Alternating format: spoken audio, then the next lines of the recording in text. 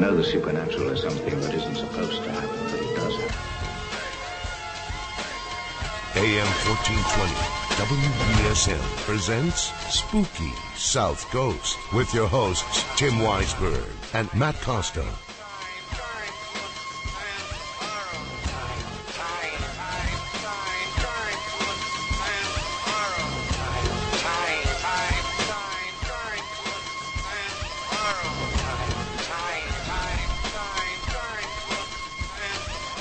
Good evening and welcome to Spooky South Coast. Tim Weisberg here along with the silent assassin Matt Costa. Science advisor Matt Moniz is actually not here.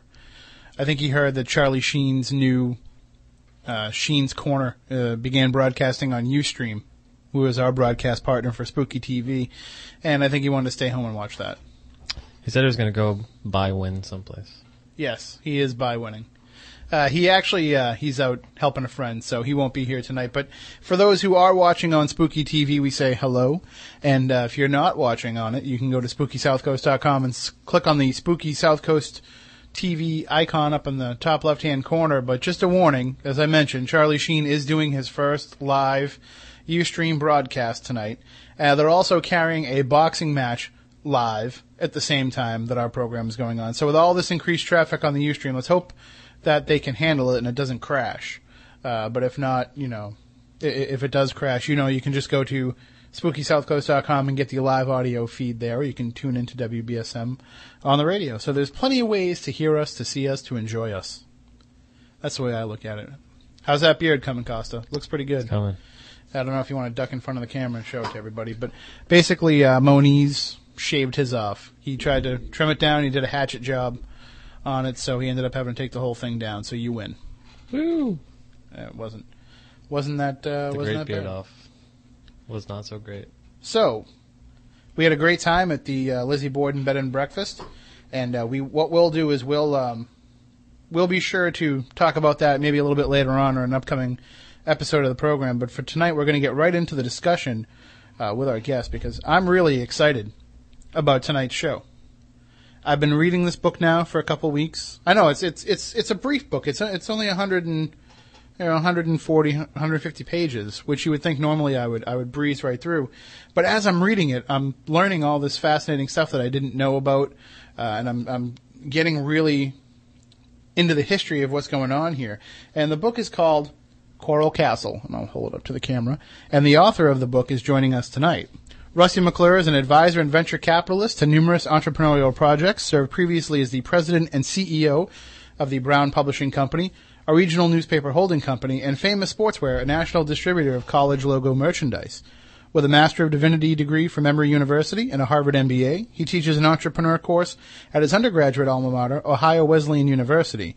He's also the co-author of the New York Times bestseller Crosley. He is actually the son of Ellen Crosley McClure, daughter of Lewis M. Crosley, the surviving direct descendant of the Crosley brothers, which we'll get into a little bit later on. He lives with his wife and children in Dublin, Ohio, and he joins us on the line. Good evening, Rusty. How are you? I'm glad to be with you.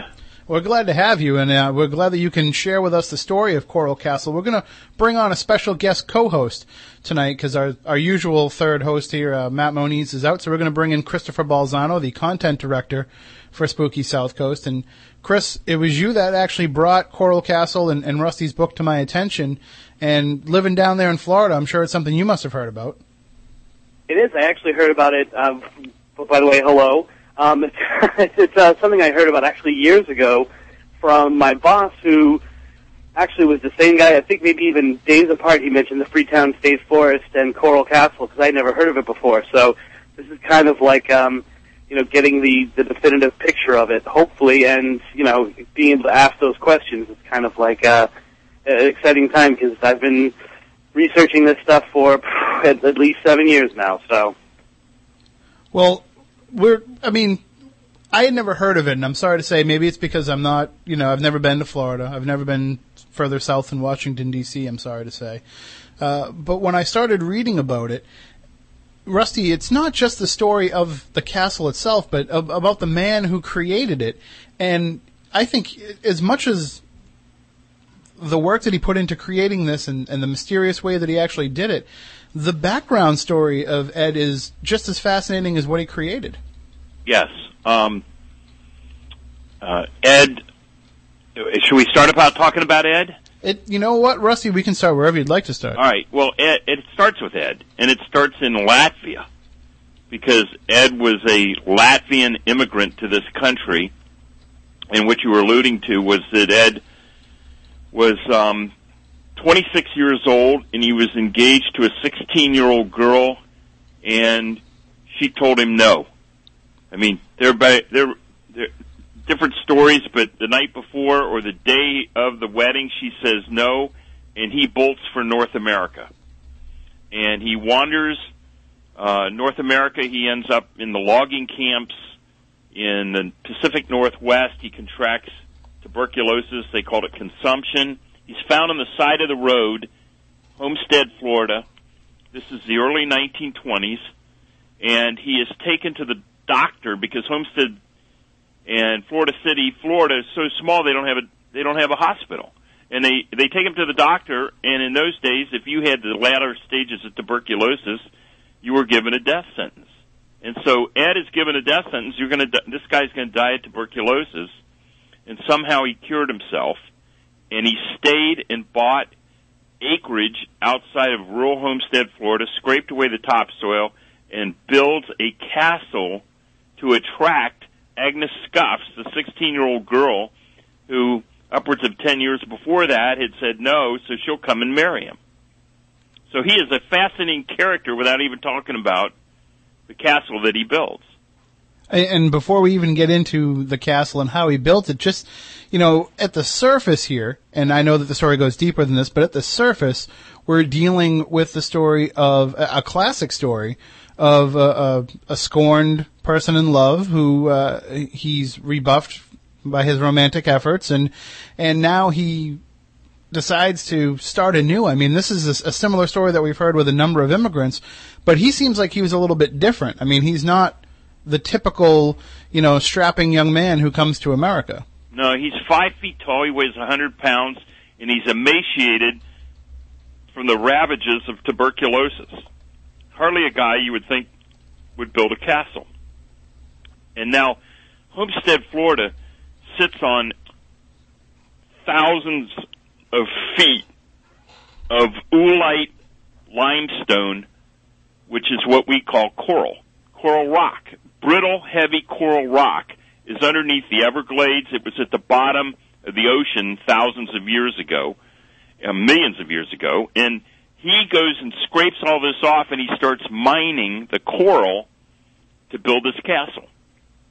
A castle in Homestead, Florida, 1920s.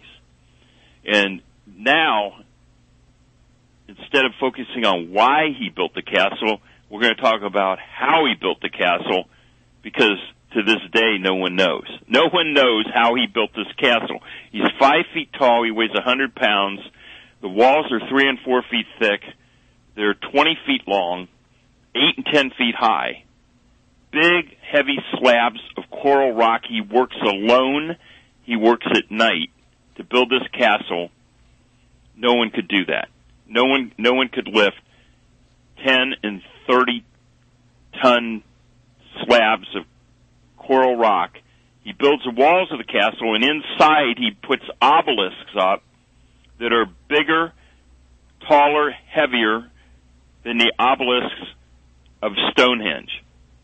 Now, history tells us it takes 2 or 3 centuries of tribes of Druids to build Stonehenge. This guy worked alone. He worked at night. He's 5 feet tall, and he builds this monstrous, heavy castle. And Rusty, what kind of tools is he using? Because that's as amazing. Yes, he has a 4th or 5th grade education, depending. We think it was about a 4th grade education in Latvia. And he goes to the junkyard, and he gets old, and this is 1920s. He gets old Model T and Model A trucks, parts of cars and trucks, and he brings them to this site, and he fashions tools, chains, pulleys, and he fells Florida pine trees and makes tripods. Florida pine is soft wood, and it's not very tall. and he makes tripods, and he builds tripods and chains out of a junkyard pile.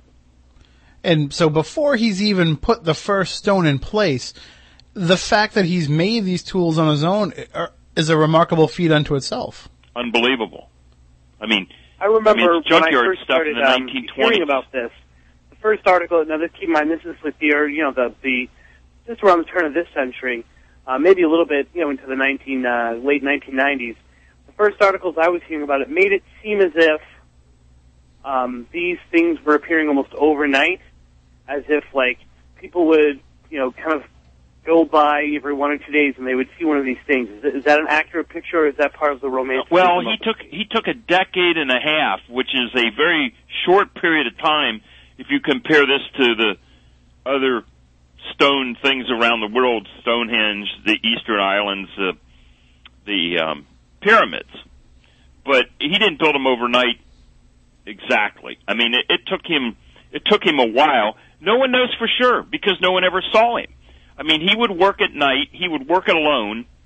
And if anybody, remember, this is a very rural, flat, desolate area of South Florida, and he had a sixth sense, the people there said, that if anybody tried to sneak up on him or anybody came around him, he would know they were there. He would stop working. He'd wave to them, and he would just shut down. So nobody ever saw him. So things started to appear, but I wouldn't say they did it overnight. It took him a while, but nobody knows how long that while was. They would come and see that he was making progress. I'm sorry, Rusty, didn't mean to interrupt. People wouldn't see things in progress. They would see them, only the completed item. Right. They would see that he made progress. They would not see him making the progress. No one ever witnessed him do it. A family once, a mother took her kids and parked a car out in the field and tried to watch him until 3 or 4 in the morning, and the kids remember that he just kind of came out and waved to him, and he never worked it. And finally, about 3 or 4 in the morning, the mom drove off, and that was the kind of attempt that was made to see him. It never worked. He never let anybody see him do what he did. And that's the other thing. We talk about these primitive tools that he made himself, and the different pulleys and different levers that he would use on his own, but nobody ever saw trucks pulling in and out at night. Nobody ever saw what could possibly be somebody arriving to help him. Even more so, he dies in 1951, and in the mid-50s, 4 or 5 years after he's been dead, the people of Homestead, very small place again, started having visitors come and say to them, there's no way a guy could have done this, because the truth is there is no way that we know how a guy could do this. So they're saying there's no way he could do it, and they're saying, oh yeah, but he did do this, and they're starting to feel the visitors not believing him. So one of the people of that area, a lady, puts together an affidavit and goes through the towns of Florida City and Homestead, little towns side by side, and gets the citizens to sign affidavits that I was the third grade teacher and lived down the road. I ran the gas station, and I was the mailman. I was the school principal, and I knew Ed, and he worked alone. He worked at night. And they signed it and notarized it and filed these affidavits in the Dade County Courthouse. And when we researched the book, we got our hands on the copies of those 285 notarized affidavits of adult citizens of Homestead, wanted to make sure that when they passed, they had documented that this guy worked alone and worked at night, and they knew he had done that. Wow. So this is a mystery. Now, and that's one of the amazing things about the book, Rusty, is that it seems every account I've read has been, a romantic version of things that are going on. And your book has the actual words of the people who were in the area. Yes. Who knew him, many of the people were so compelled by these affidavit efforts, they actually wrote notations on the affidavits and we quote many of them in the book. Then we went to nursing homes and older people in the community who were children or were the children of people who were living during that time, and we documented their eyewitnesses or their parents' eyewitnesses passed to them, as well as these affidavits. And so this guy's, I mean, we started this by talking about why he built it in this lost love, almost a F. Scott Fitzgerald, Great Gatsby-ish construction to bring his Daisy Agnes Scuffs across the Atlantic. But the real mystery here has never been solved, and there's much more to this.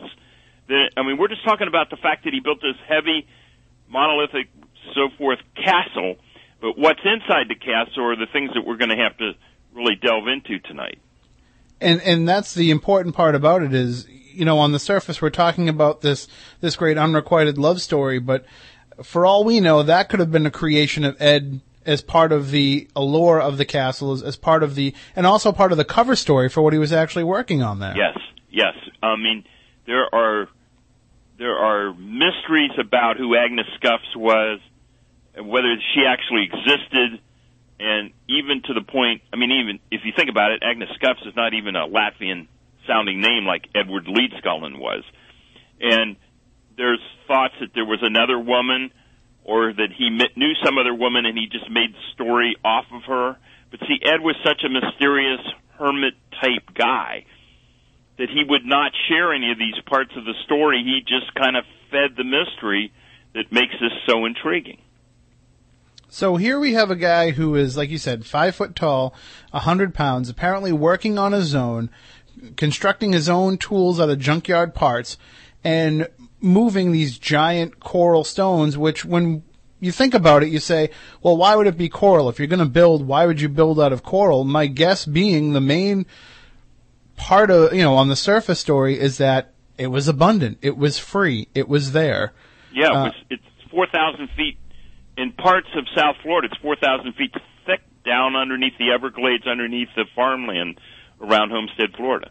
So it's probably easier to find coral than it is to cut down enough trees to build something like this. Yeah, there aren't many trees down there, and they're little Florida pine, even big Florida pine. You couldn't build something like this. So he's an Eastern European guy who has grown up around rock castles. They're all around Latvia today. They were all around him. The remnants of medieval castles are all over that part of the country. So that part of his country. So it's something he understands. But I think to move this a little further, let's talk a little bit, if you'll let me, about the elements that he puts inside his castle. Absolutely. Because this is just, the castle is enough to draw interest, but what he puts inside the castle are elements that are just hard to imagine. And I'll start with the fact that he moved the castle. The front door of the castle is on one of the corners of the Bermuda Triangle, and those are what are called ley lines. A British guy once studied the magnetic fields, and figured out that this is all theoretical, but it's widely known that there are many Stonehenges in that part of the world, and they're all lined up on these what are called ley lines that are magnetic fields. So there's a lot of theories about that Ed put the castle on the corner of the Bermuda Triangle, and that many of the ley lines and the magnetic fields that he uses to lift these rocks are all associated. And inside the castle, he builds an electric generator. Now, this is in the 1920s. Edison is alive and teaching the world how to build electric generators, and this Latvian immigrant with a fourth-grade education builds an electric generator out of junkyard parts in rural South Florida. He then wires that generator to a radio. and he builds out of ball mason jars and wires from the junkyard again a radio. And so now, in the lifetime of Marconi, who's still alive, he's now building a radio when there's hardly any radio stations. And then he puts in that castle an obelisk that is bigger and weighs more than Stonehenge. And he puts up another obelisk, and he drills a hole in the middle of the obelisk, and he aims that hole at the North Star. He puts another piece of the wall of his castle aimed at the North Star, and if you look at one piece of if you look through, you line these two crosshairs up in the circle way up on the top of this obelisk, you get the North Star in one of the quadrants of the crosshairs, like two coat hangers in the middle of this big stone carving, and each season the North Star moves in one quadrant to another to another. Now, think about that. Have you ever tried to hang a heavy picture frame with someone standing back and they say, move it left, move it right, get it just right, and you're kind of getting tired? Yep. This guy hung a 30-ton, 40-foot piece of rock by himself, like we just talked about, and aimed it exactly at the North Star. I mean, how he could figure it out doing it, to do it, and then how he figured out how to do it is just piling on to this mystery. Especially where that's something that, if you're going to do it on your own, it's going to take if you're doing it by sight, it's going to take you quite a while to get through all the seasons to see, where it's going to line up. And here he is figuring it out as he's putting it up, it seems like. And he's 5 foot tall and he weighs 100 pounds, and he's going to make it exactly. He's going to hang that, let's say, this monstrously heavy picture frame. He's going to get it right just exactly. But that's not enough. In one of the walls of the castle is a door. The door is 5 tons. Okay? It's 5 tons. This big limestone slab sits on a Model A ball bearing. And it can be pushed by a little girl with a finger. This big swinging door this huge slab of limestone, if a 12-year-old girl just pushes on it, it will open. It'll swing all the way around, which means that Ed found the exact center gravity of this huge slab of limestone and drilled a hole right up through it. Now, after Ed died, 20 years after Ed died, the ball bearings rusted out and the door collapsed. And the people who owned Coral Castle got a hold of the University of Florida Engineering Department because it was at that point, Coral Castle was on the National Historic Registry, and they got the engineering department of the University of Florida to come down and check out this slab door, swinging door. It took 5-6 people and a huge crane to lift the thing up, just to get it up in the air. And they examine it, and they decide that what I just said, Ed found this perfect geographic weight center of this door. And this is early 80s. I think it was 83. And they say that the only way Ed could have drilled a hole through that slab perfectly as he did, he had to have a laser beam. In 1928-32-ish, he had to have a laser beam to drill that hole through perfectly. And as they have this all apart, trying to figure out what to do with it, one of them says, this swinging door was behaving like a pestle. a pestle would grind up something as it turned.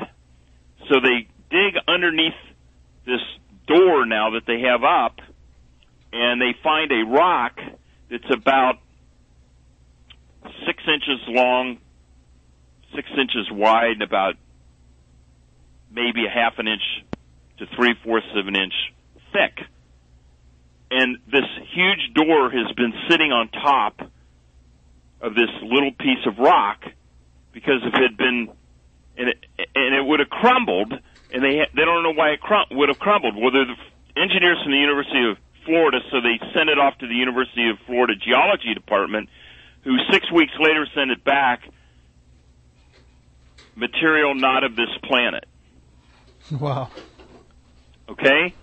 So this is Ed, who has not only built a castle, but he's hung a door on a piece of substance that's not part of this planet.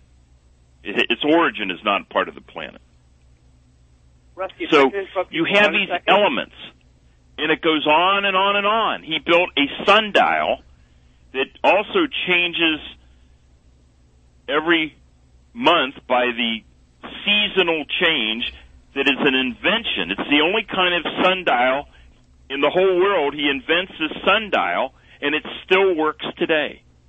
It's an element inside this castle. And Chris, did you have a question for Rusty? Yeah, Rusty, I'm just, first of all, you've got the chat room going absolutely crazy, looking everything up on Coral Castle they possibly can, so it's definitely sparking interest. I'm actually surprised as many people don't know about it, but one of the people in the chat room just made a comment that the same design for a door is used at NORAD. And I know this might kind of connect in with something that you're going to be talking about later. I just want you to keep that in the back of your head, that this design that Ed had for this is also used for a government tracking system. Well, there's lots of that goes back to his fascination of space. I mean, there are huge elements of Saturn and the moon.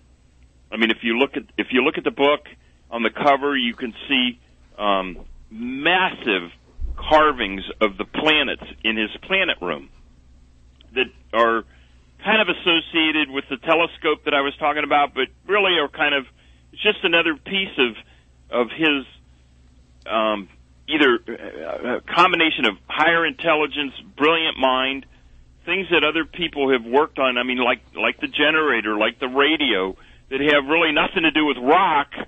Maybe they have nothing to do with rock, maybe, but maybe they do, because that gets into this whole notion of the magnetricity and the use of what he claimed was his argument with the scientists that think that gravity is gravity, where he thought it was magnets. And he wrote a journal and pamphlet on it. People have read it. I'm not sure what he's saying in it, because he's either way out ahead of everybody, or he's holding back and he's not really wanting to divulge a secret. And many of these government people and many of these scientific people kind of work around this stuff. But when you get into why he built an electric generator, and what he said about his electric generator was that it was a perpetual motion machine. I mean, he said that the electric generator was all about the use of the polar opposites in a spinning, the spinning piece that's still there, and many of the elements disappeared after his death, maybe because he wanted them to disappear. But there was a whole bank of information and theory about the use of magnets and the forces of magnets to either create a huge energy source or to reverse gravity. Okay? You can reverse gravity. Now, part of that, because of the theories about the ley lines and about the magnetic bending of lights, like the aurora borealis and the northern lights, are partly affected by electricity, partly affected by gravity. And people theorize that that's what Ed was into with the use of radio frequencies, the use of these electromagnetic forces. But when you start thinking about the bending of light and the bending of magnetic forces, you're approaching Einstein's theory of relativity, you're approaching a bunch of theoretical quantum physics type things. Whether Ed, with his fourth grade education from Latvia, was able to make those leaps or he had help, no one knows. And no one knows. That's the interesting cusp of all this, is to even have this understanding of, granted, when he put out the pamphlet, he kind of called out all the sciences and basically said that most of what we know is wrong. And that was kind of a bold statement coming from a guy like him. But the fact that he was able to make his argument, and it wasn't just it's wrong because I can disprove it, but he had reasons as to why. And he had these beliefs that seemed to just go beyond a rudimentary understanding of science. Yes. And he left this castle. He may not have left all the theories on the chalkboard, mm-hmm. or, all the proofs behind it, but what he did was, and that's what he was a kind of a proud little guy who, some of it's just maybe bold-faced bragging, but he's saying, look at what I built. I mean, there's a lot of pieces that we talk about in the book, and there's a lot of things that we refer to that he talked about that he's kind of bragging. If you don't believe that what I'm saying and you can't quite understand it, come look at my castle and figure out how I built this, because no one knows, and I'm telling you, or I'm giving you a peek at it. I'm not going to tell you the whole thing. Well, and not only that too, but you mentioned in the book that as much as he went with this story of Agnes Scuffs and the unrequited love, and that he was building it for her to bring her to Florida. You also do mention, though, that he built that Florida table and mentioned that he'd like to see the governor meet there with other important dignitaries. So he seemed to have an idea that this was going to be a destination point for other people. Yes. What you're talking about is he carves a very large and very heavy map of Florida, so large that it can seat upwards of 10, 12 people. He actually told people that he was going to have the governor and his cabinet come because he was going to explain all this to them. Whether he really meant it, I don't think they never came. There's no documentation that they ever came, and there's never even documentation he ever invited them. But there was always this sense that he felt that he was doing something that other people ought to be taking note of, and they would all be coming. And so you're right. He built this big table. State of Florida. It actually has the water with Lake Okeechobee right where it's supposed to be. Looks just like the state of Florida. It's so massive. And he told people he was going to bring the governor. And there were other hints at him trying to explain it to people. Probably the most notable one, or maybe two, the one that no one can actually prove, but many people think that he did go and try to get noticed by going up to Miami and filing patents on some of this process, and that people from the government saw and heard about those patents or whatever. We don't know. And they came and they roughed him up, made him mad, and so he went back up, got on his bicycle, rode to the bus, went up to the Miami, and this is before even Xerox and so forth, and got the files and brought them back, and from that point on would never talk about it. So there's a whole bunch of thought that the forerunner to the Pentagon and people like that in the Defense Department were trying to get a hold of it, and of course Homestead Air Force Base was there, and he once got in somewhat hot water for using his radio in interfering with the early days of Homestead Air Force Base, and people went out and visited him from from the sheriff's office, and there's all kinds of rumors then about that the Army or somebody in the military was trying to figure out a military use of his secrets. But none of that has, I mean, if they did, they're not going to come tell people like you and me if they're really powerful secrets, and if they didn't, then there's nothing to it. Well, we're coming up on our news break here, Rusty, but one question that just popped up in the chat room at Spooky TV at SpookySouthCoast.com is one person, Spectre, mentions that, hearing that the castle was built for love, but they wonder if he ever made any money off of it, and if that was a reason why he wanted to keep his method secret. But it doesn't seem like he made a wealth of profit off of Coral Castle. He didn't make a wealth of profit. He charged an admission. He charged a quarter.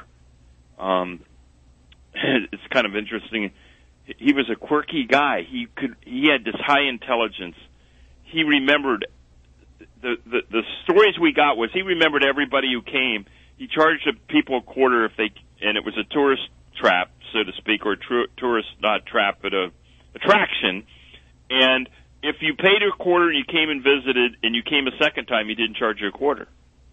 He remembered all those people that came, and you've come before, you don't have to pay your quarter. So he didn't make any, I mean, that wasn't a whole lot of quarters. And he lived on the property in a wooden shack. In a wooden shack until he built until he built a massive stone corner of this thing with slabs that are 5 and 10 tons. Yeah, he lived in a wood, and then he lived in the castle. Yeah. He built the castle, and he raised vegetables and the suspended bed I thought was pretty fascinating too.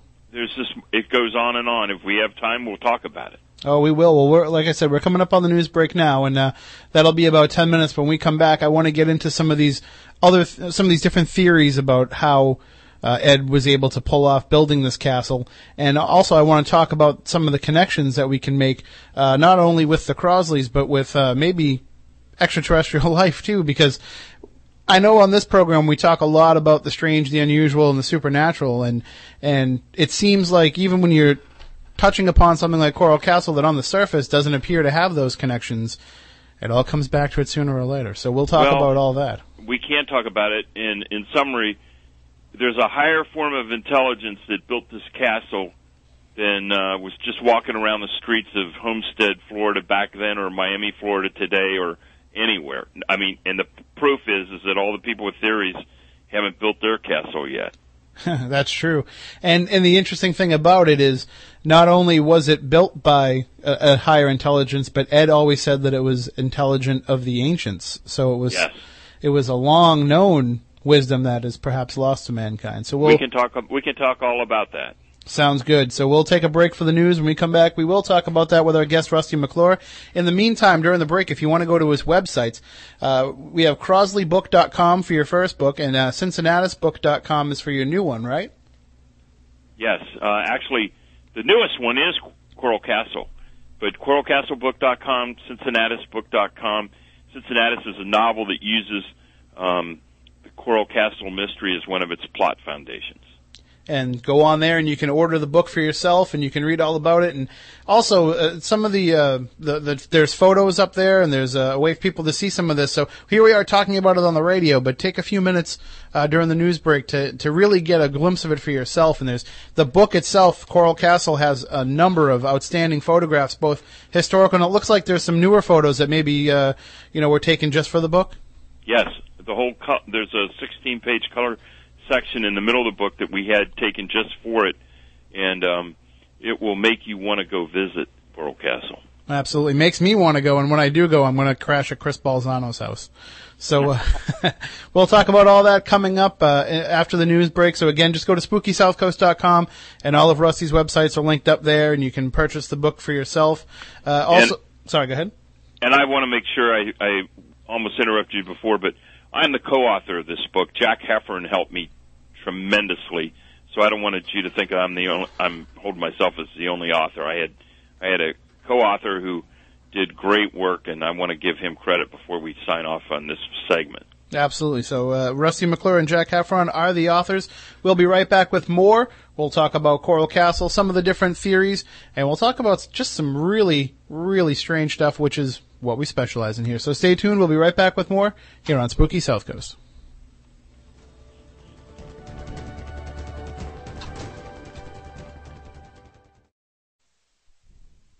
Just a minute, ladies and gentlemen. I think something is happening. Allow me to reintroduce myself. Spooky South Coast is back. Are you not entertained? Are you not entertained? This is very unusual. We don't even know what the impact is of what we did. Look, I know the supernatural is something that isn't supposed to happen, but it does.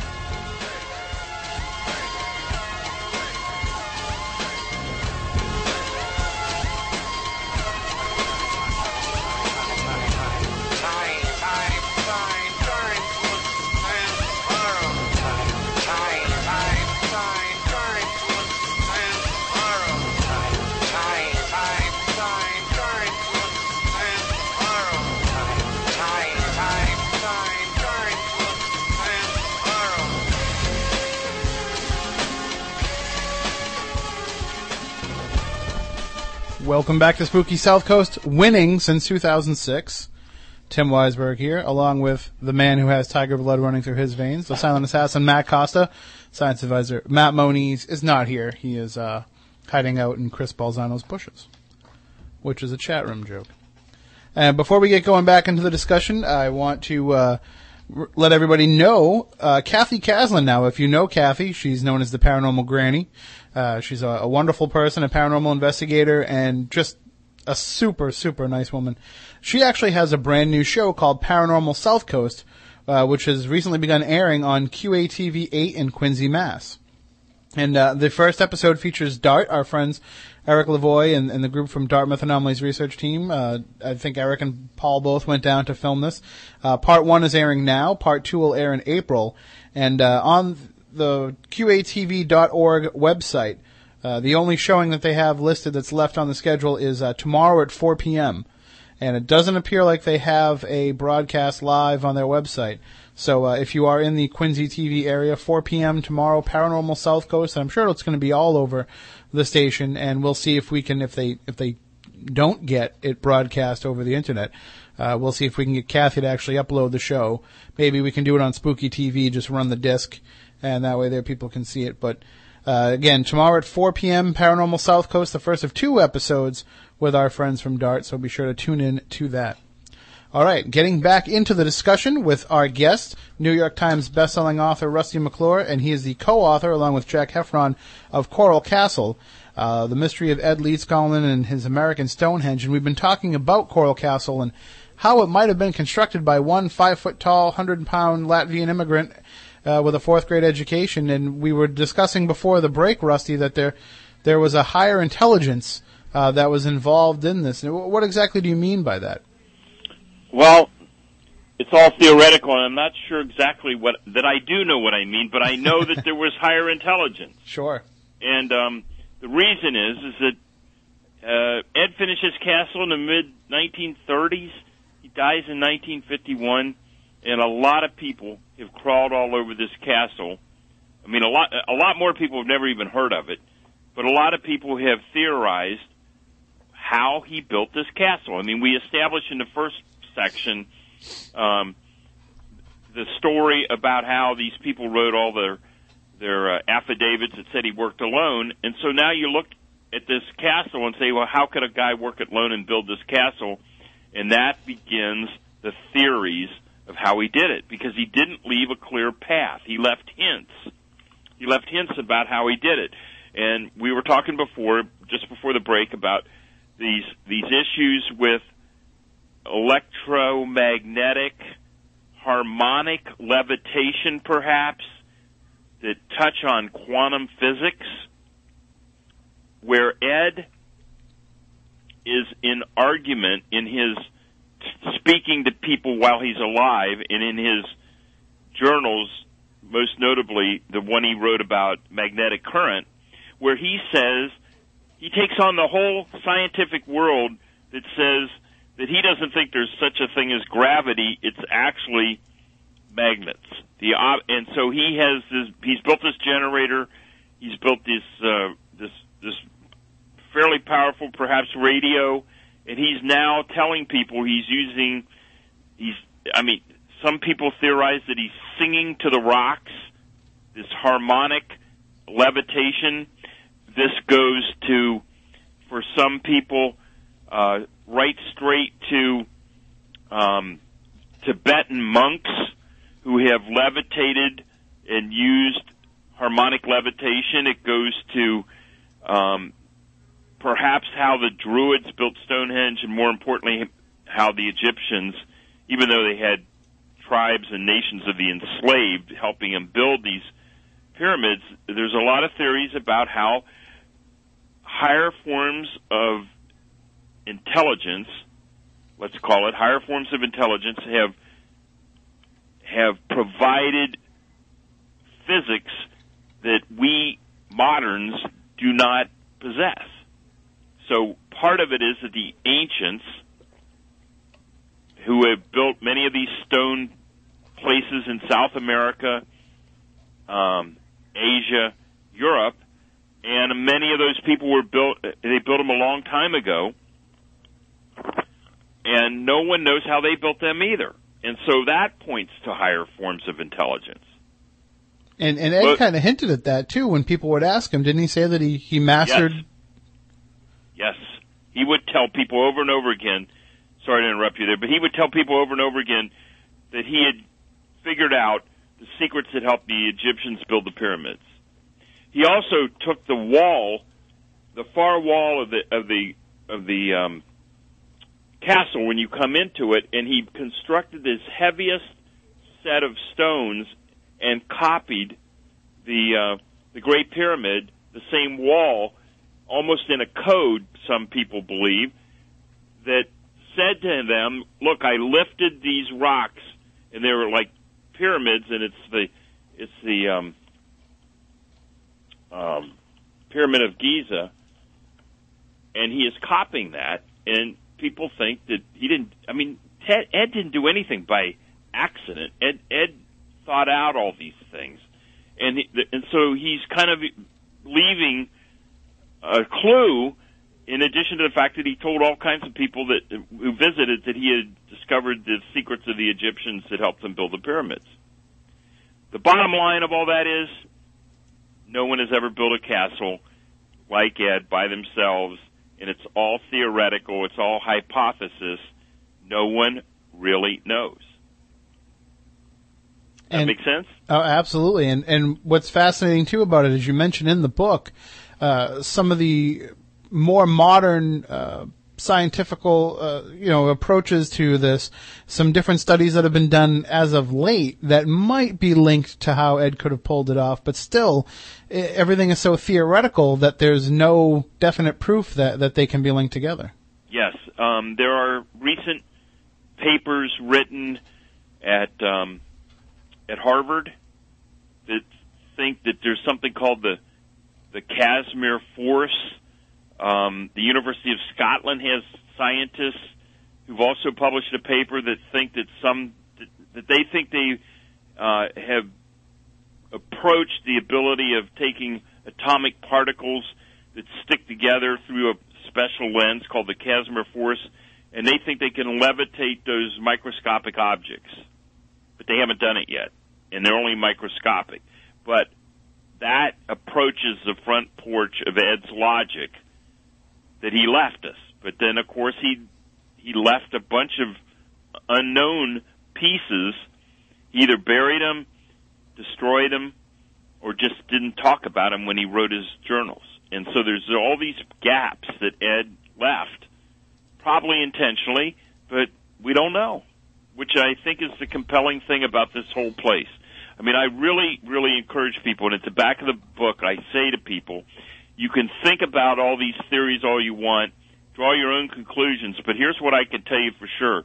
If you visit Coral Castle, you will not be disappointed. I mean, this place is for real. It withstood Hurricane Andrew when nothing in Homestead, Florida withstood 1994 Hurricane Andrew, including Homestead Air Force Base, which got destroyed. And if you go there, you will be amazed at this place. Well, and we also have on the line with us, sorry, I did not introduce you, Chris, at the beginning of the hour, but our content director at Spooky South Coast, Chris Balzano. And Chris, as an English teacher, I want to apologize to you for using the word scientifical. Well, you don't even know how it's grading on me. Thanks. I know you very well. But it's funny. I was going to say, and I mentioned it in the chat room, that down here there's a huge push for people to go to Coral Castle with, the whole staycation thing and the whole, visit something local instead of taking a trip somewhere else. I mean, I was right about the time that I was discovering Rusty's book, inviting him on. There were advertisements all over the place for come to Coral Castle, and when someone had, I believe it was Spectre in the chat room, had asked about the, isn't the rock soft? And one of the things they say is, come and it can be like a big playground for your kids. We'll allow them their pieces they can walk on and crawl on and stand on. And so it is now kind of having a rebirth. And I think I would be proud of it that all these people are now going to be coming to Homestead to visit it. I agree. He would be very proud of it. I mean, it's kind of another mystery of Ed. He was a hermit. He never married. He never had kids. People from Homestead said he never really even had friends. And yet he had all these people who wanted people to come and see what he'd done. Here's a guy who lives alone, basically a recluse, and yet he wants people to come to what is his house. He puts ads in the paper, in the Miami paper and all the papers around, to come see his house. And they come in and they tramp around where he lives, where he, the only place he even basically goes. And so here's this hermit who wants people to come see him. So he's kind of lonely and kind of a hermit at the same time. He would want people to come and see this. He really would. Well, one of the more interesting things I think about his character, and you delve into it in the book, is that maybe he wasn't such a social creature because I don't think society would have really appreciated some of his outlook on interactions amongst human beings. If you read what was it, A Book in Every Home? Is that the pamphlet that he put out? Yeah, exactly. And we'll talk about that for a minute. He again, he's jilted in marriage at 26, no less, never marries. Spends a lot of time alone in the hot sun, kind of a frustrated, perhaps, human being, and writes this pamphlet on every other page. He publishes the pamphlet on every other page, and it's all about how women should behave, how families should be raised, how mothers should behave. I mean, it's pretty lunacy. And so, because it's on every other page and because it really doesn't make a whole lot of sense, it's kind of disturbing. There's a whole other set of people say that that's where he placed his codes of the secrets.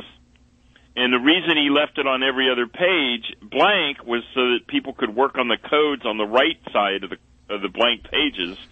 And there's all kinds of theories. Again, none of those theorists have ever built one element of the castle, let alone the whole castle. But even surrounding all this stuff that he wrote, and if you read it, it's pretty disturbing. There's a gift shop at Coral Castle, and they sell it. You can get online and buy these pamphlets from them at the gift shop, and you can read them for yourself. And no one knows why he was writing this stuff. He certainly wasn't a theory on how to raise children. Well, and he also had one of the aspects of Coral Castle is the Repentance Corner. Yeah, that's where I know if I go visit, that's where I'm going to end up getting sent. Yeah, it's a repentance center. It's a repentance corner where the children of he and Agnes are supposed to be punished in basically what is a stone stockade. But then there are theories that that's where the focus of the resonance of the radio frequencies that reverse the gravitation are aimed, and all of that is just a foil. All the stuff about the repentance corner of the kids is a foil for what he really was doing, which was aiming all these high-frequency radio waves so that he could reverse the forces of gravity and lift rocks. But again, those are all theories. Well, here you have the small Latvian immigrant who has built this monolith on his own and who has published his theories as to how this all happens, and he claims to have a perpetual motion machine. So it's got to be only a matter of time before the government or the defense comes and knocks on his door and says, hey, we want these secrets. Correct. One would think. And, of course, that's part of the story, too. And we talked a little bit about that at the beginning. We talk about that in the book. No one knows for sure whether the government really did come. He said people came and beat him up. There's strong theories on both sides of the argument that he filed patents, and certainly there aren't any patents. There's no at this from that point forward. If he went and got them back, there are no patents ever filed by him on record. But there would have been people, if they were paying attention to what he was doing, and he really was into these secret anti-gravity speculations or actually building the castle, then people would have been taking note and they would have been paying attention. Of course, that might be the segue we could use to talk about how I actually got started with Coral Castle, the book, because of the theory. That's the underpinning of the theory of the novel Cincinnatus. Mm-hmm. And it seems like that end of things is something that you would definitely have a personal connection to, coming from the Crosley family. Well, that's how I came up with all this, and I was fascinated for a decade, almost 2 decades. I've been fascinated by Coral Castle and this unsolved mystery and the power, if it is anti-gravity. And so I came up with the novel of what would a man do, based on the supposition if he was really lonely and he really did want to share before he died the secret, who would he have shared it with? And would it have been a weapon, or would it have been something that you could better mankind with, or would it be a weapon that you could better mankind with, so to speak, to protect his adopted country? And so the novel Cincinnatus actually came first. David Stern, who wrote the Blair Witch Project and many other of those kinds of books, and I wrote Cincinnatus with the underpinning plot foundation of the mystery that no one knows about, which is the potential anti-gravity of Coral Castle. And the Crosleys were known for their innovation. I mean, we probably wouldn't be doing this radio show if it wasn't for them. Exactly, and that was the first book. I sold a pretty good-sized company and had these ideas in my head, and I partnered with David Stern to write the Crosley story, which is the story first of consumer radio. Marconi invents the radio, perfects it 1909. Marconi's friends are sitting in a coffee house, and they're lamenting the fact that they're going to have to put their friend in a mental institution because all he can talk about is hearing voices and music from 100 miles away, and they can't understand it. They're his friends, and they think he's going crazy. I mean, that's how breakthrough radio is in 1909.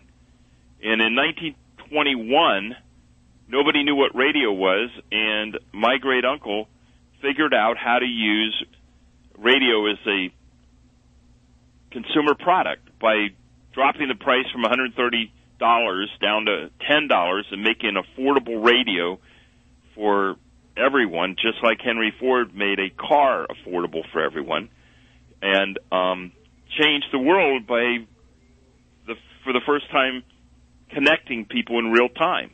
Marconi invents it, but he doesn't market it, and he doesn't take it to market. And my grandfather was the younger brother engineer, and they figured out how to build a $10 radio, and within a year had orders for 1 million radios with no radio station to listen to these radios that people wanted to get their hands on because they were so bored. And so they built the most powerful radio station, WLW, in Cincinnati. So they had this huge juggernaut of a business in the makings in the Roaring 20s, and ultimately got into top secret weaponry in World War II. And all that is a biography called Crosley, and they use radio for the second most powerful top-secret weapon in World War II, which is something called the proximity fuse.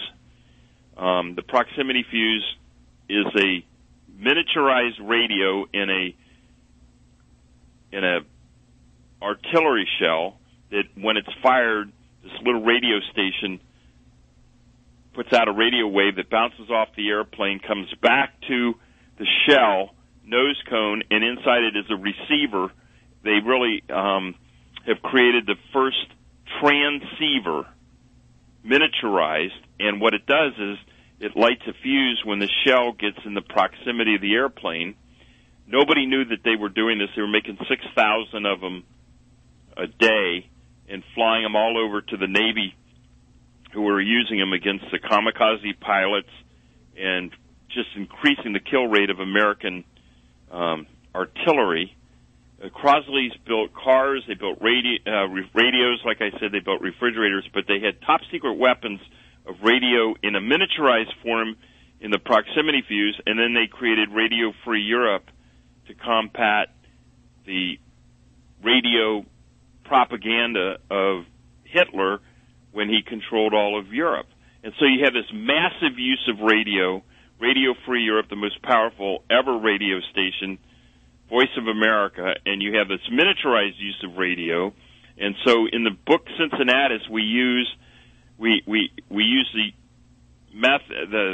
connection of tuberculosis, which my great aunt died of. Powell Crosley's wife died of tuberculosis, and so the connection of how Ed solved his tuberculosis to introduce the Crosley brothers, and the two of them, the three of them take and park Ed's secret on an island in the Bahamas for the use of the future use of the defense of America, like the atomic bomb and the proximity fuse. How's that for a chase through novel, a novel story?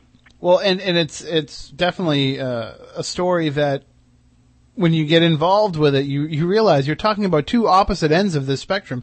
Here you have the Crosleys who have the money and the ingenuity to put into these things, and in comparison to Ed Leedskalnin, who is a poor guy doing all this stuff on his own, yet each is making innovations in their own way, and each seems to have tapped into some greater sense of purpose for what they're doing.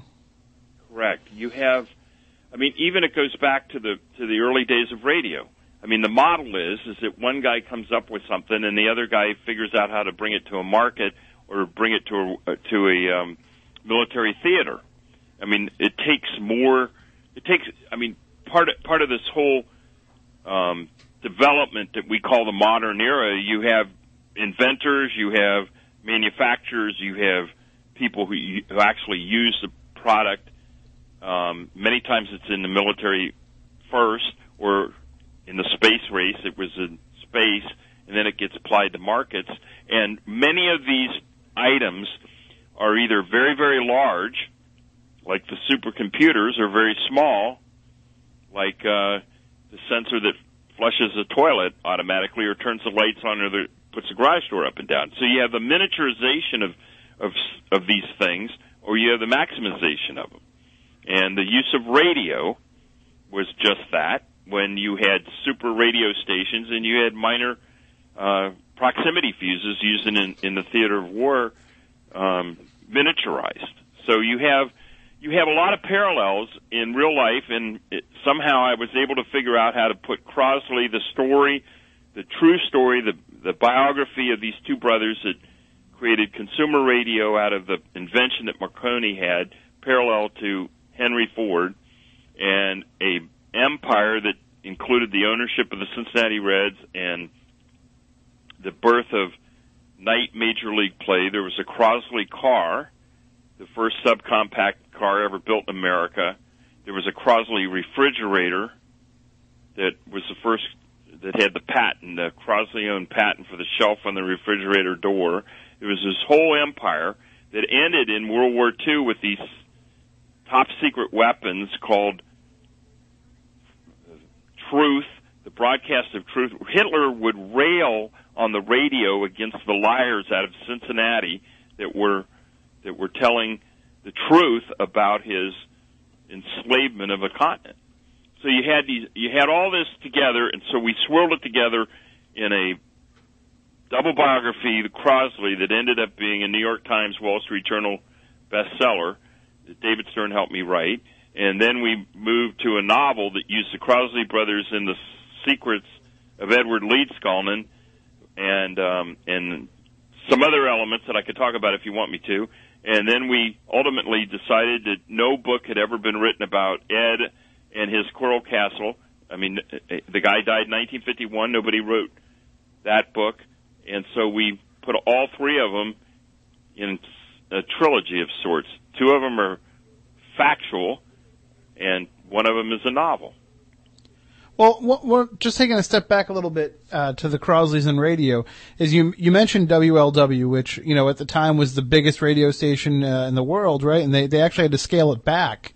Yes. And then here we are, probably 60, 70 years after that happened, and now it's the only network station that's being carried not only terrestrially. I mean, I know the Crosleys sold it eventually, but it's not only being carried terrestrially at a huge wattage, but now it's the only terrestrial station that's carried on XM satellite radio. So it's still the big innovator in its field, here in the 21st century. Yeah, Crosley ultimately, in a marketing sense, they had the broadcasting might of the 500,000 watt radio station, not 50,000 like today, which is what WLW is, and there are 6 other Clear Channel 50,000 watt stations. They had a 500,000 watt radio station that reached from Antarctica to Chile to New Zealand, Australia.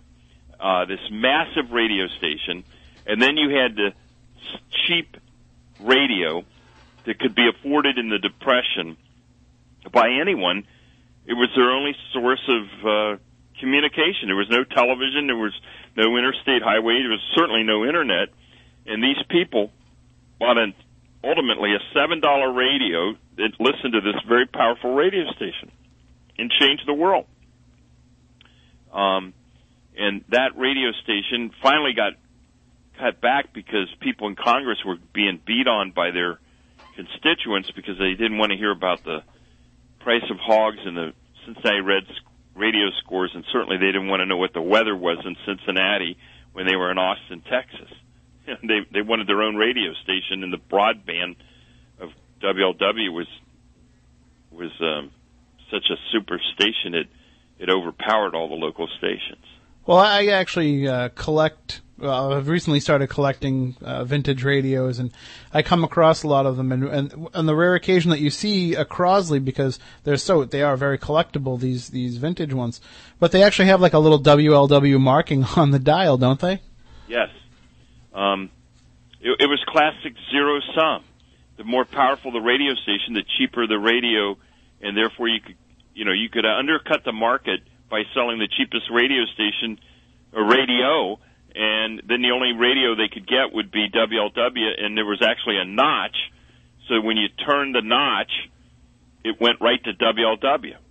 So you had both ends, the radio and the radio station, all pointing to the same Crosley broadcasting, the same Crosley name. And the funny thing is 50 years later, Ted Turner adopted the same philosophy with his superstation ideas. So it's not, even though the government did step in, it's not something that wasn't appreciated by the business community. Not at all. I mean, it's a fabulous story. I mean, the birth of radio in Cincinnati spawns all kinds of careers, including the Clooneys. I mean, George Clooney grew up in Cincinnati because his mother his aunt was Rosemary Clooney, discovered on WLW. Red Skelton was discovered on WLW. Doris Day was a German girl from Cincinnati named Doris Klingelhopper, who changed her name to Doris Day and was discovered on WLW. It just goes on and on. Bing Crosby. It was the Silicon Valley of radio, commercial radio now, was in Cincinnati, and that's the story. And, there were some WKRP jokes naturally in the chat room a little bit earlier, but, I mean, that's paying homage, though, to the fact that it is this great birthplace of radio. Exactly. The reason that WKRP was in Cincinnati is because people knew, there was two reasons for that. One, because they knew, they were historically knew that radio was started in Cincinnati, and then the WKRP had a kind of a funny inside joke, kind of spelled a word that maybe we can't say on the radio. That was the second reason. But the idea, though, that they're broadcasting the station and that Ed Leedskalnin could be sitting there in his coral castle with his bell jar crystal radio tuning in this massive station, right. It must have been a great impetus to your idea of tying sure it all together. I mean, he's sitting in. I mean, the truth is that sitting in 1928, 29, 30, 31 in Homestead, Florida, with his home-built radio, powered by his own generator, he can only get one radio station down there because it's totally rural. This is a very rural area before Miami Beach and all that got developed. This is before that. He's listening to WLW because everybody listened to WLW because that was the only radio station of consequence. Now, a lot of them came along later and quickly, but he would have been listening to WLW in a very rural area because the smaller radio stations in the bigger cities couldn't reach Homestead, Florida. So yes, there's connections. The use of that powerful, whatever it was that he came up with. Call it anti-gravity. That's what Cincinnati is based on, actually. It's a story of how Ed Leedskalnin's anti-gravity could have been parked by the Crosley brothers and turned into a weapon. And we won't give the whole story away, but there's a secret society, True Society of Cincinnatus is named for the Roman general who was Washington's hero because he retired to his farm instead of taking over dictatorial control over Rome. And Washington was considered the North American Cincinnatus by even Lord Byron wrote about him. And so Henry Knox, knowing all this, founded the Society of the Cincinnati at the end of the Revolutionary War to figure out what to do with the victory that nobody thought they would ever get. The Society of the Cincinnati is a society that still exists today. It's headquartered on Massachusetts Avenue in Washington, D.C., and part of the element of the novel Cincinnatus is that the Crosley brothers and Ed parked this secret with the Society of the Cincinnati dating back to the founding fathers of Henry Knox and George Washington.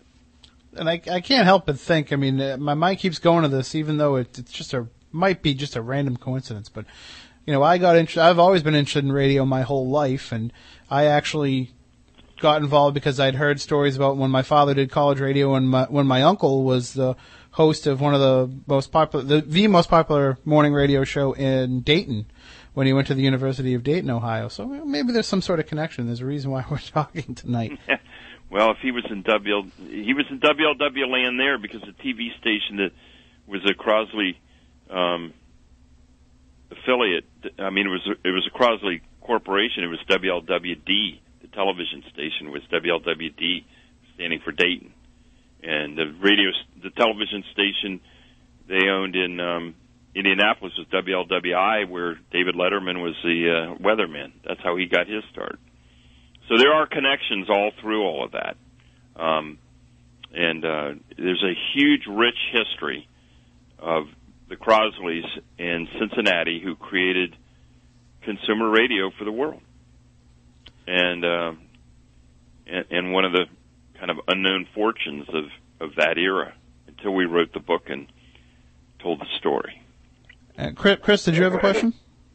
Well, yeah, I was going to say that kind of hits upon something that we talk a lot about on the show, which is this connection between, fiction and nonfiction and historical fiction and present, the difference between paranormal stories and, retelling something of someone's experience, and how were you able to handle that with writing these two really strong nonfiction books, and then the fiction book in the middle being kind of the connector between the two? I mean, is it clear to the reader what is real and what's an invention, and then kind of, is there any link that these two different people and these different groups of people would have had contact with each other? I mean, is there a difficulty in writing that kind of?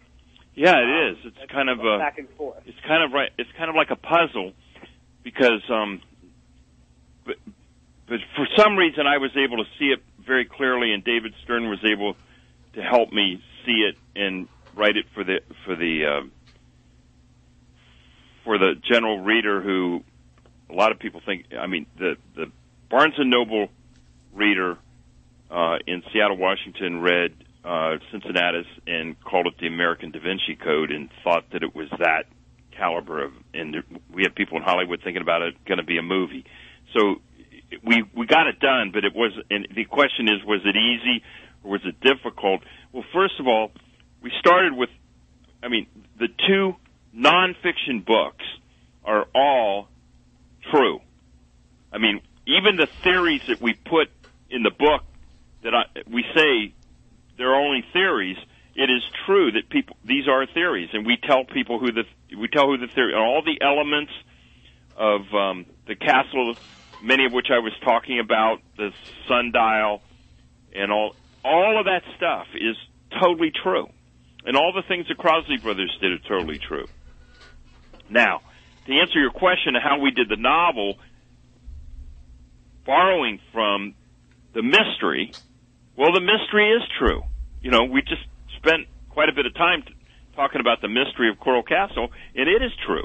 I mean, it is true that it is a mystery, and it is true that Ed created this mystery and kind of sat back and enjoyed, but was probably somewhat tortured by the fact that it was a mystery and he didn't get to share it all, and he bragged about some of it. He gave us hints.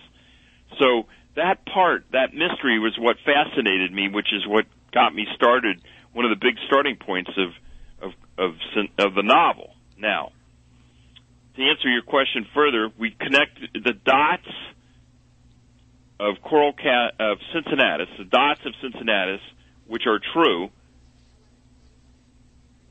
are factual, and the connecting of the dots are the novel. And so, in the index of the book, we explain all the places that are true and all the things that are true. I mean, the private island of Cat Key in the Bahamas, where Powell Crosley had a mansion, is true. The fact that we say that there's no record that Ed ever went to Cat Key and that he ever knew the Crosleys. And the fact that we tell you in the index of the book, of the novel Cincinnatus, we talk about in pretty good depth, I do, the Society of the Cincinnati, and how Henry Knox founded it and where it's located, and all of that is true. We also say who in the book were members of the society and who weren't, and how that was related. And we do the same thing with the Crosley brothers. So we have these dots that are true. The connecting of the dots are the novel. Does that help you?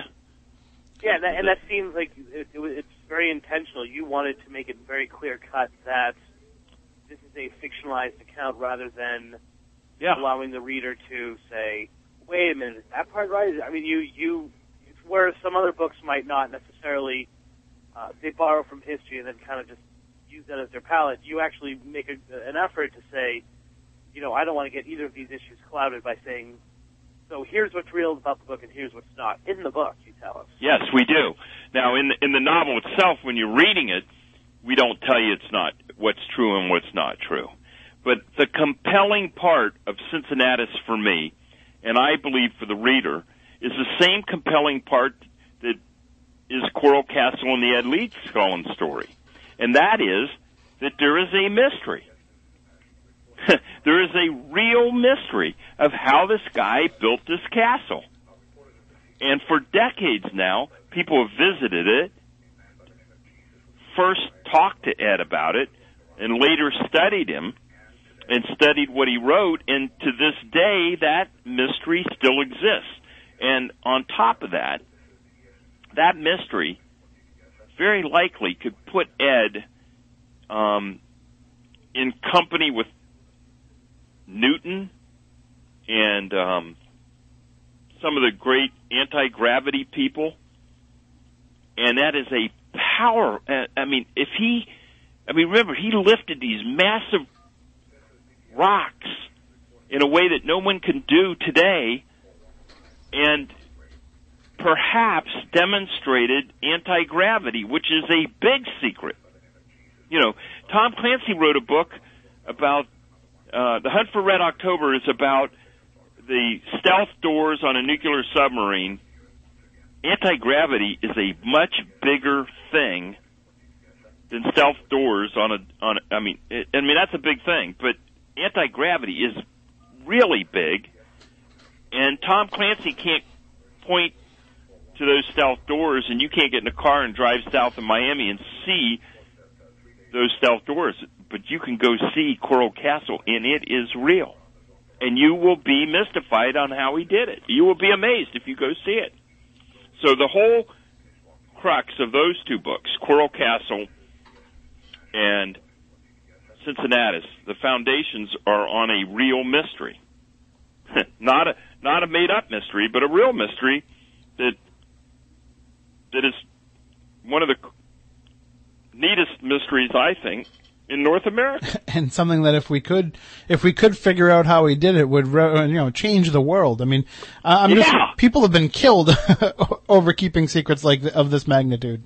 Well, if you read Cincinnatus, a few people do get killed in that too. Yeah, you're right. And then you could take anti-gravity without giving the plot away. You could take anti-gravity and you could miniaturize it, or you could take anti-gravity and explode it into something huge. And we do both in the plot. If you read the book, we did.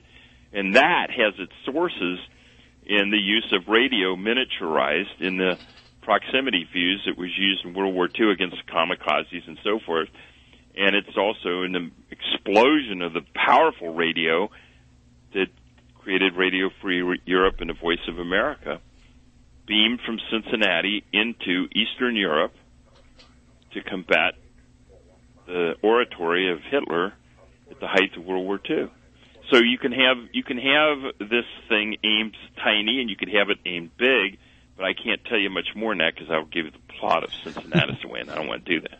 Well, and first of all, I do want to apologize if anybody's hearing that noise in the background. I think it's coming from our newsroom here. They're doing some work over there, and usually we're the only ones in the building this time of night. But I do want to ask you though, Rusty, when you were writing Cincinnatus, and obviously like you said, the Coral Castle book with Jack Heffron's the newer book.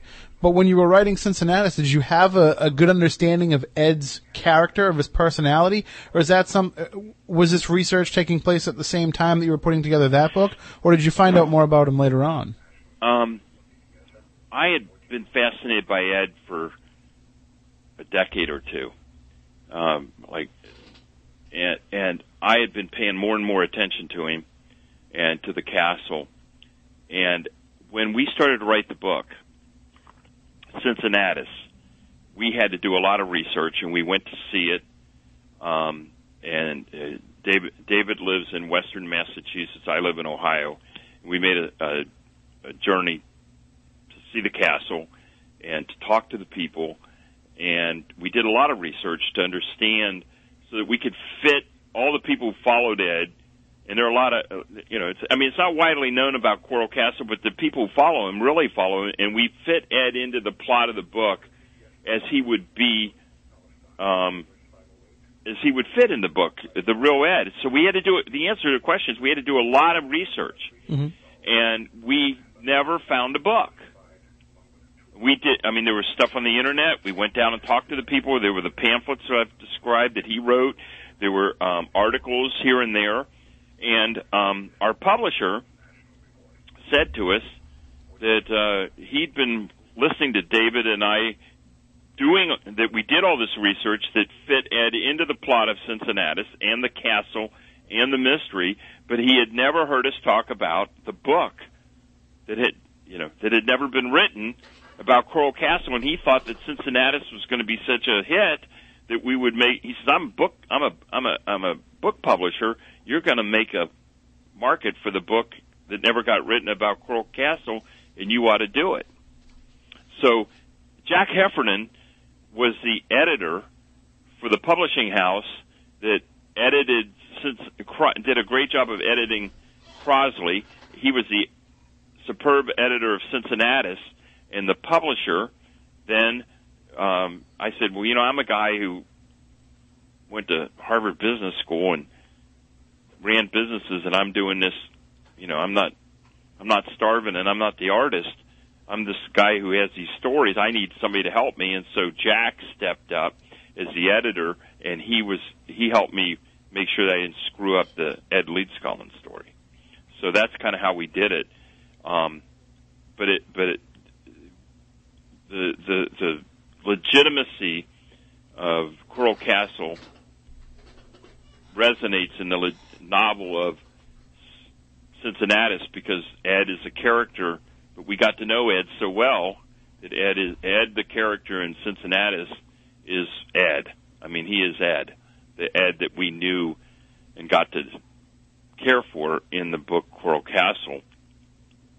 And it was just a unique experience to write two biographies, one a double biography, and then the one in the middle is the novel that has the biography characters and their mystery. You have this one, like I said, the Crosleys were, in World War II, they were part of what Dwight Eisenhower would one day call the military-industrial complex. They were building all kinds of war weaponry, many of it top secret, and so when they meet Ed has a secret, right? And it could be used for military, or it could be used for whatever, and so they park it on this island with this secret society. It just all kind of fell together. I don't know how I did it, but I did it. Well, so there you Makes go. some pretty good reading, though, I think. Absolutely, and don't just pick up one. Pick up all three. You can get Crosley, you can get Cincinnatus, the plot to save America, and you can get Coral Castle, the mystery of Ed Leedskalnin and his American Stonehenge. Again, CrosleyBook.com, CincinnatusBook.com, and CoralCastleBook.com, right? You can also get them on Amazon. You can get them at Barnes & Noble. I mean, again, as we talked, Crosley is a New York Times bestseller. It was a Wall Street Journal and Business Week bestseller. So it's out there. These books they're available in the general, they're available on Amazon and Barnes & Noble and so forth. And all the websites are linked up right on the front page of our website, SpookySouthCoast.com as well. So thank you so much for joining us, Rusty, for sharing this story with us. And if there's anything else planned in the future, definitely keep us up to date, because I know that this is something that I'm going to start paying a lot more attention to and really delving into the story of Coral Castle. And, who knows, maybe someday we will have that perpetual motion machine and we'll remember when Ed was the one that actually discovered it. I mean, I could send you a box of books. You could give them away on the air if you want. Oh, that would be excellent. We have people in the chat room that are already saying that they're logging on to go get the books now. So, all right. Well, you figure out how I send them to you, and in the next ensuing weeks, you can come on and offer some whatever you want to do with them as a promotion. I'll be glad to send you a box of books. Thank you so much. All right.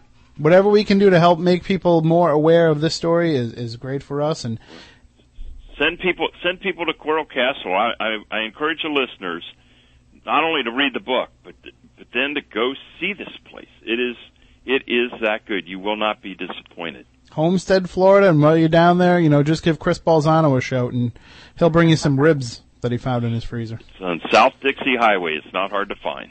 All right. Thank you so much, Rusty. We'll talk to you soon. Thank you. Bye. Bye-bye. And Chris, thank you for bringing this to our attention, the content director of Spooky South Coast, bringing up something that I had never known about, and now I'm glad that I do, because it was a fascinating story. You're welcome. I'm just surprised that you never had it. I thought everyone knew, but in hearing people in the chat room, and I'm sure people who are listening, I'm glad I was able to expose more people to it. Well, I mean, upon going back and reviewing it on YouTube, I did remember the segment on In Search Of, but it was kind of just one of those things that I was like, okay, just one of those many stories that I heard. But we are just about out of time, but we want to let everybody know that next week we're going to talk about something that we've discussed in the past. We're going to have Tom Biscardi on, right, Chris? Oh, yeah. Yep, the Bigfoot hoax guy. Yes, the Bigfoot suit in the freezer. That guy. Yeah. He's coming on to talk about how the whole thing was a hoax all along. He was just kind of Charlie Sheening us all, I guess. So we'll talk about that and more next week with Tom Biscardi, and we'll have Matt Moniz back in the studio because I know he wants to ask some questions of Mr. Biscardi as well. So until then, we want you all. Hold on, I'm going to say go download Ghost Chronicles: The Next Generation. I'm on the latest episode. Thanks to Ron and Maureen for having me on. So I'm on Paul Ito's show this week, just in case people want to cross over this week and listen to it. Excellent. So until then, we want you all to stay spooktacular.